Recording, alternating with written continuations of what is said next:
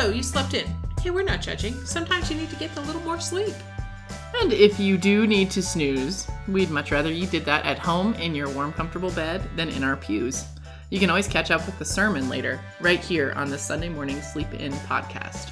Now, you'll miss out by not coming to church. Like, there's good hugs and friendly people and support and encouragement. We have all the hugs. All the hugs. There's some music and children giving funny answers at children's time.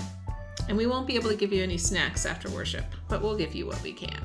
I'm Chris Marshall. And I'm Susan Foster. And we are United Methodist pastors in Reno, Nevada. We're not theological experts. We're not homiletical harbingers of a new age. We're not circus performers. We cannot do amazing feats of strength in front of you. We are just your average pastors helping our congregations think through life's big questions every week. We started this podcast, so if you're away from home or working or coaching your kids' soccer team, or maybe just sleeping in, you can keep up with some of the ideas floating around the church. So whatever day it is when you're listening to this, all we ask is that you keep an open heart and an open mind. Quick note, we're serious about that. We really don't think you have to agree with everything we say. In fact, we encourage you to question, to disagree, and to figure out what you think. But our sincere hope is that in the midst of all of that, you will experience the mysterious loving force in the world we know as God moving in your life as you consider this. So this scripture this morning is from the book of John. And John, of the 4 Gospels in the New Testament, the stories of Jesus' life, the good news, right? Matthew, Mark, Luke, and John. John is the most touchy-feely of all of the Gospels. He's the mystic. He's the I love you and you love me and God loves us and I'm in you and God's in me and God's in you and you're in God. And he does a little bit of... It's very annoying. So hashtag this is not Chris's favorite book. Not my favorite gospel. And I've had people who have my personality type who are like, oh, I love John because you just realize it's about the relationships. And I'm like, yeah, but you have to spend so much time with John, pulling away all of the garbage that we've layered on top of the relationships, that it really feels very conditional to me most of the time. So I'm trying to have grace for John. Yeah. And of all of the stories in John, this is one of my favorites. So John is this touchy-feely gospel that's all about love. And the beautiful thing is that what John says is that grace is so important. Jesus is willing to step outside of what is normal in order to help us to understand it. Mm-hmm. So this story happens very early in the book of John, John 2. It's the story of Jesus driving out the money changers from the temple. Right. And it's vicious and I love it. But the only other thing Jesus does before this in the Gospel of John is turning water into wine. The story of turning water into wine is another example of Jesus stepping outside what is normal, what is customary, right, in order to help people understand grace. And we often just think it's yeah, Jesus made the party awesome. He did, but he did it in a theological way. Right. Well, and when you think about it, isn't grace somewhat about changing the party? Breaking boundaries. Yeah, totally. So at any kind of gathering space, there would have been these giant barrels which were used to hold water. Only they were used to hold water for ritual cleansing so that you could decide who was clean, who could come in, and who was not clean, who had to stay out. Right. And there were lots of things that would make you not clean. Right. Women being female would make them not clean. Right. There were different things that would keep you out. Oh, yeah. And actually, these barrels, this water, had become so ingrained in people's head, who's in and who's out, that they didn't actually even fill water into them anymore. They were just empty barrels that would stand there to remind you if you were good enough or not to enter into a holy space. Well, because you don't want water just evaporating, and you right. Well, we could get into the logistics of it or whatever, but the point was it wasn't even a thing anymore. Right.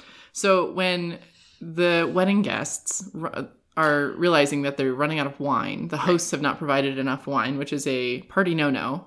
That's a major no-no. Mary turns to Jesus and says, "Son, I think you should do something about this." And Jesus says, "Woman, it is not my time." And Mary says, "I brought you into this world, and I can take you out of it." And Jesus says, "Okay." And so he gets scolded by his mom into doing the right thing here. So he has these barrels that were used for ritual cleansing and not used at all, filled with water. Right. And then he turns the water into wine. He turns it into really good wine. Well, the idea is that he didn't just make enough wine for the people at the party. Right. He made enough wine for everybody in the village for the rest of the year. Right. When you consider how big these vessels are and...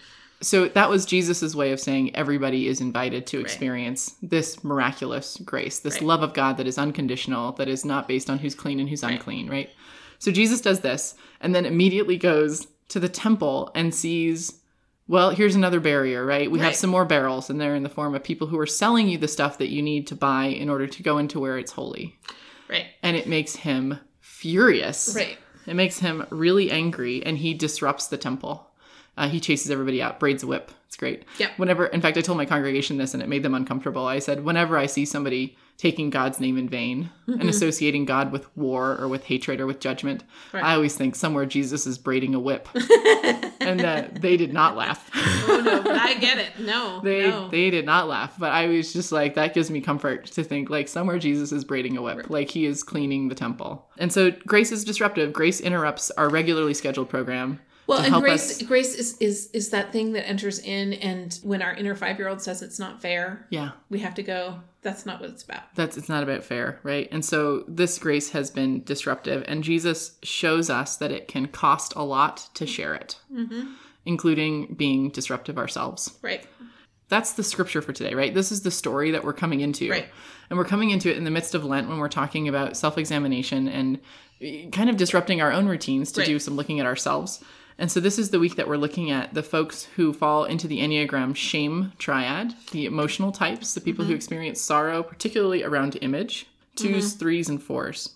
These are great people. They have deep compassion. They like the feels. They like John the best. It's their favorite, right? They love John. Give me the touchy-feely, I love you and you love me, and isn't that great?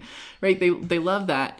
They feel deeply. They'll help you out no matter what you're feeling. These are the people that are often described as giving you the shirt off their back. Yeah, they're, heart on their sleeve. Right. Right? Just everything's out there. These heart types are the ones that we're going to be talking about a little bit today.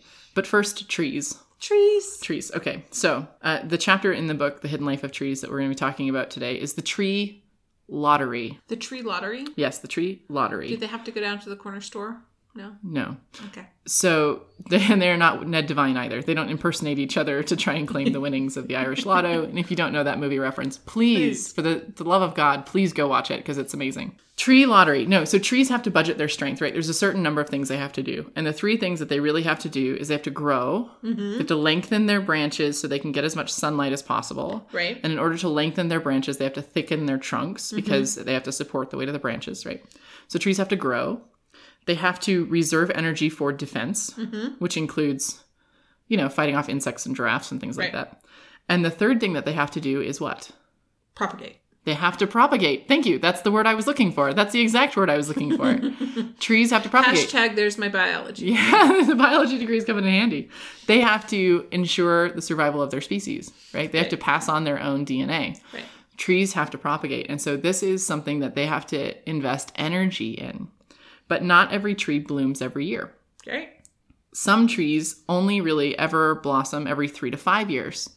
The author adds a note and he says, with the effects of global warming, it's becoming more like every 2 to 3 years, which is damaging the tree's ability to grow and to defend themselves because they are so desperate to make sure that they will, because they feel themselves dying. Right. And they want to make sure that there's trees behind them to take their place. We won't get into that. Every 3 to 5 years, they have to propagate. And this means that they have to not make as many leaves, actually, because they have to have more space for blossoms, which means if they don't have as many leaves, that they don't have as much energy. Right. So already their energy is diminished, and they have to use it to do this thing they only do every few years. And this makes them incredibly vulnerable because where the energy comes from is the defense budget. Right. Often, people will look at a forest and go, oh, is the forest sick? And it's like, no, it's 3 months before blooming season. And so the trees are not putting out as many leaves because they know they need to put all their energy into propagation. So they have less sugar, which, goes into the starch for the seeds, and it doesn't satisfy their daily needs as much. So they start to look a little bit sickly, but it's sort of like them preparing. So this is also when the insects attack. The insects can mark time, and they can say, oh, now's the time. Like, we can get this tree. Totally. And so sick trees might not last the growing season. Right. And they know this because they're vulnerable. And you would think that that would mean that they would spend less time blossoming, but it's the other way around. They're going to go all in. They're going to go all in. They're going to use every last ounce of energy because they assume they're goners. Right. I'm a goner. I will do everything I can, not to protect myself, but to pass on my DNA. And so even if the trees knew that they were going to be really vulnerable, even if the trees knew the insects were coming, that would not produce less blossoms. In fact, the sicker trees bloom the most. Mm-hmm. It also means... This explains a lot of what I observed in orchards in the valley. Yeah.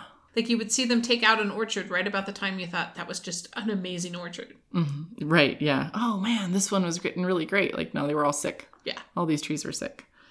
So what that means is what happens before does not predict what will happen afterwards, right? Mm-hmm. Like the being sick before doesn't mean that they're not going to produce flowers, right? But the odds of them succeeding are still not great. Right. So do you know how many trees each tree can successfully create to follow behind them? Like if they were 100% successful, how many trees would each tree create? Meaning how many seeds would become adult trees from each tree? Like not very many. One. Yeah. Trees are designed to replace themselves. Yeah. That's it. So then we're going to do some math. For beech trees, let's say that they bloom every 5 years, which is not what happens now. But let's say they bloom every 5 years. Easy. Every 5 years, each tree would produce 30,000 beech nuts. Mm-hmm. So 30,000 seeds per tree per blooming season. A mature tree, a sexually mature beech, is 80 years old, which got a lot of laughs in the congregation. And they usually last to be about 400 years old. Oh, wow. So between 80 and 150 years old, they're old enough to reproduce. Right. And they last to be about 400 years old, which means that they could fruit about 60 times. Okay. Okay. So if you're going to fruit 60 times with 30,000 beech nuts every time, that's 1.8 million beech nuts in your lifetime in order to get one seed. I think the odds are better to play the lottery, aren't they? One seed will develop into a fully grown tree. Yes, the odds are better to win the lottery. Wow. This is the tree lottery. And one tree, to replace one tree, is a high rate of success. Right. And so trees live their lives in failure. Right. They live their lives not living up to our standards. Wow. They live their lives just trying to succeed one time, and one success is enough. Yeah. And one success isn't even really that impressive. It's one seed becoming an adult tree, which may or may not last long enough to propagate itself. Wow. Because we think an 80-year-old tree is pretty old. Yeah. And yet that's just when they're becoming mature. Wow. So they have a huge failure rate. And yet trees are not ashamed of themselves. What? Trees are not wrapped up in their success. Nope. Trees are not wrapped up in whether or not anybody else needs them around. Mm-hmm. Trees are not wrapped up in defining themselves by other people's expectations of them. Right. Trees are not ashamed to be themselves. Right. And I think one of our problems is that we so often define ourselves by our success that we forget that Jesus has broken open all of these norms so that we understand that success does not determine how much grace we receive. Right. That grace is something that is beyond success. Right. If grace is true, if what Jesus tells us about ourselves and our worthiness and God's love for us is true, then it means that even all of our brokenness and even all of our failure is not the final answer. And the way that we remind ourselves of that grace is to disrupt the routines that tell us that we are not worth it. Right. This is really hard for us to do because disruption is not popular. And it often makes people uncomfortable. Mm-hmm. And if we define ourselves by how other people receive us, then we don't want to disrupt them. Right. We are willing to live into unhealthy patterns in order to keep other people's routines safe. Yeah. And that is sad. It is sad. I don't want to say it's pathetic like it's weak, but it's pathetic in the original sense of the term pathetic, like it's tragic. It's tragic, yeah. It's tragic. Yeah. It's tragic that we let all of that stand between us and how God really sees us. So here's the good news. Here's how the shame triad comes along and helps us out. The shame triad is really good at processing sorrow and sadness. Mm-hmm. And even though they get a little wrapped up in image, the shame triad is really good at compassion. Mm-hmm. They are really good at seeing what other people are experiencing and being willing to enter into that with them. Yeah. And they're usually also really good at telling us that we are worthy of being loved because they love us. Mm-hmm. They don't always love themselves as much. Right. And so one of the questions I like to ask heart people is, would you treat yourself as well as you treat other people? Yeah. And that's fascinating when you really get somebody to look at that. Mm-hmm. how quickly sometimes they can realize, oh, maybe I don't have the right perspective. Yeah, maybe I have higher standards for myself than I do for other people, which is fine. But Right. maybe I assume that when they fail, it's okay, and when I fail, it's not. Right. This compassion, this suffering with, often helps us to take the kind of action. It can propel us to take the kind of action we need to change the systems if we don't allow that hang-up, that other people's opinions thing to get in the way. Right. And so heart people are wonderful additions to our community, human community. We need them. We absolutely need them. And we also need to help them understand that they are worth being loved and that it's okay to disrupt us from time to time. There's a priest in Pittsburgh. He's Twitter famous. Twitter famous? He's very funny. He says, during Lent, there's this social media vacuum when all of the Catholic priests give up social media for Lent. And he says, I'm not doing that. I'm going to sweep in and take control. Sweep into the power vacuum and become the voice of the Catholic Church. He's very funny. And he says the worst thing that he hears in confession is not, he says he forgets 90% of the things he hears in confession anyway. And you should know that about us. We all forget 90% of the things other people think are worth being ashamed of. Right. So nobody else is thinking about it. You might still be thinking about it. Right. He says the worst thing he hears in confession is I'm a good person. The worst thing he hears in confession is I'm a good person. Like, we need to prove that we're not really people who sin. We're not really people who fall short or mess up or fail. It's like 1 out of 1.8 million beach nuts succeeds. Right. And we cannot be one of the 1.799999 whatever million that fail. We cannot be a failure. Right. He says the worst thing he hears is that I'm a good person because we're trying to prove that we still deserve God's love. Yeah. We're still trying to prove that we are good enough to be included in this family of God. Well, Jesus has made enough wine for us. Right. Jesus has chased out one of the barriers that keeps us out of the holy spaces. And Jesus keeps doing that. And Jesus keeps disrupting us these two things over and over again so that we will understand that we don't have to be good before we show up. Right. I don't know that we can say that we really believe that Jesus loves sinners if we don't believe that Jesus also loves us when we fall short. Yeah. It's a lot easier to say, well, Jesus loves all of those people. Right. John Wesley had this famous moment where he had his heart strangely warmed. Yep. We've talked about it in before. Aldersgate. We've talked about it before. He had his heart strangely warmed and he realized that even his sins were forgiven. Right. And he was willing to hold on to his guilt around his sins forever. Right. And while telling everybody else that they were forgiven, but to realize that he also was forgiven, that there was nothing between him and God either. Right.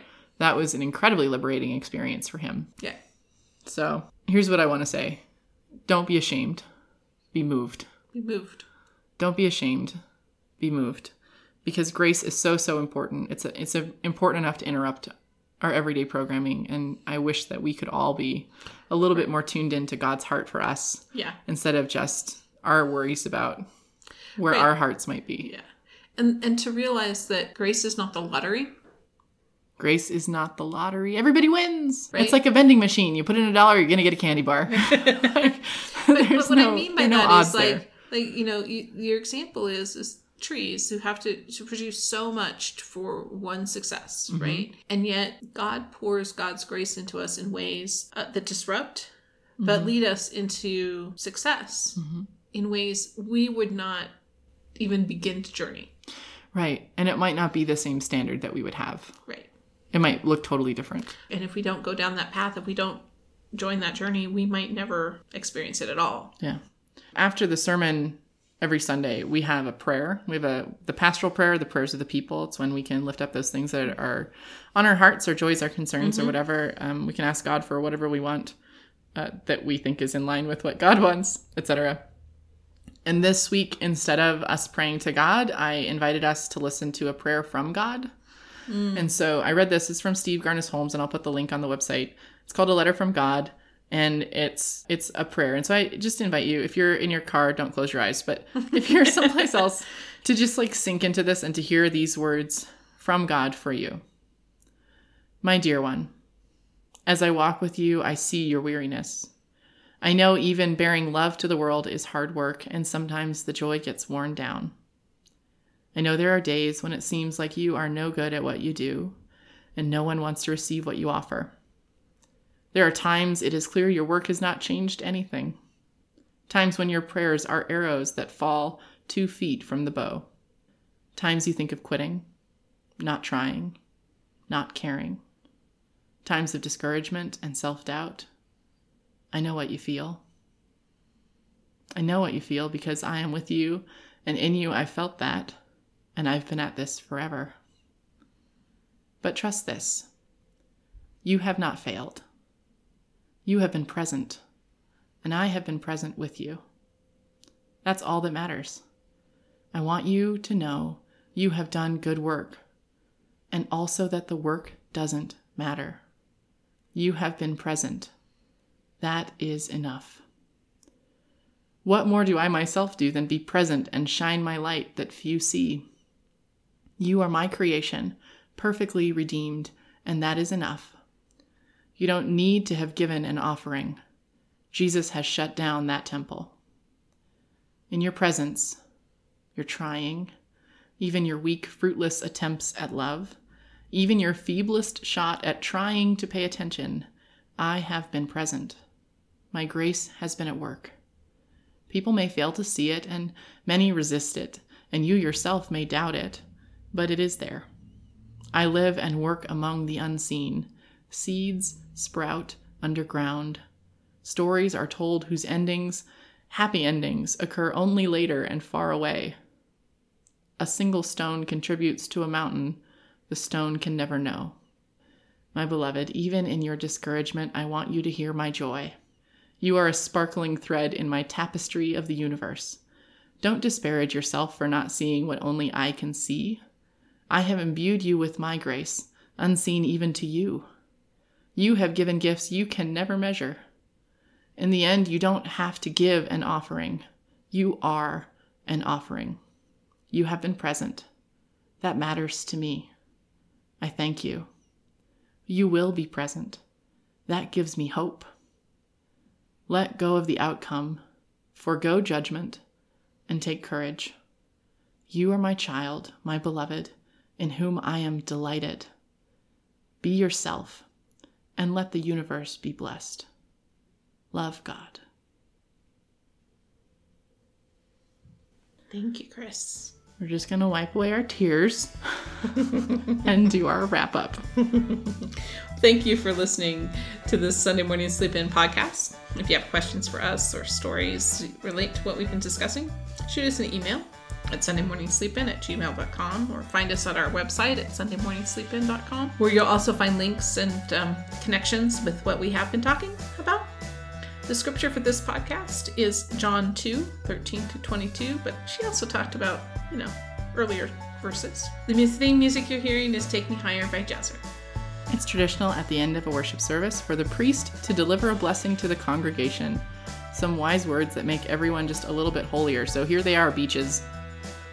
I like calling people beaches. I preached about trees. Ba-dum-bum. You are a huge failure. You are not a good person. God loves you anyway.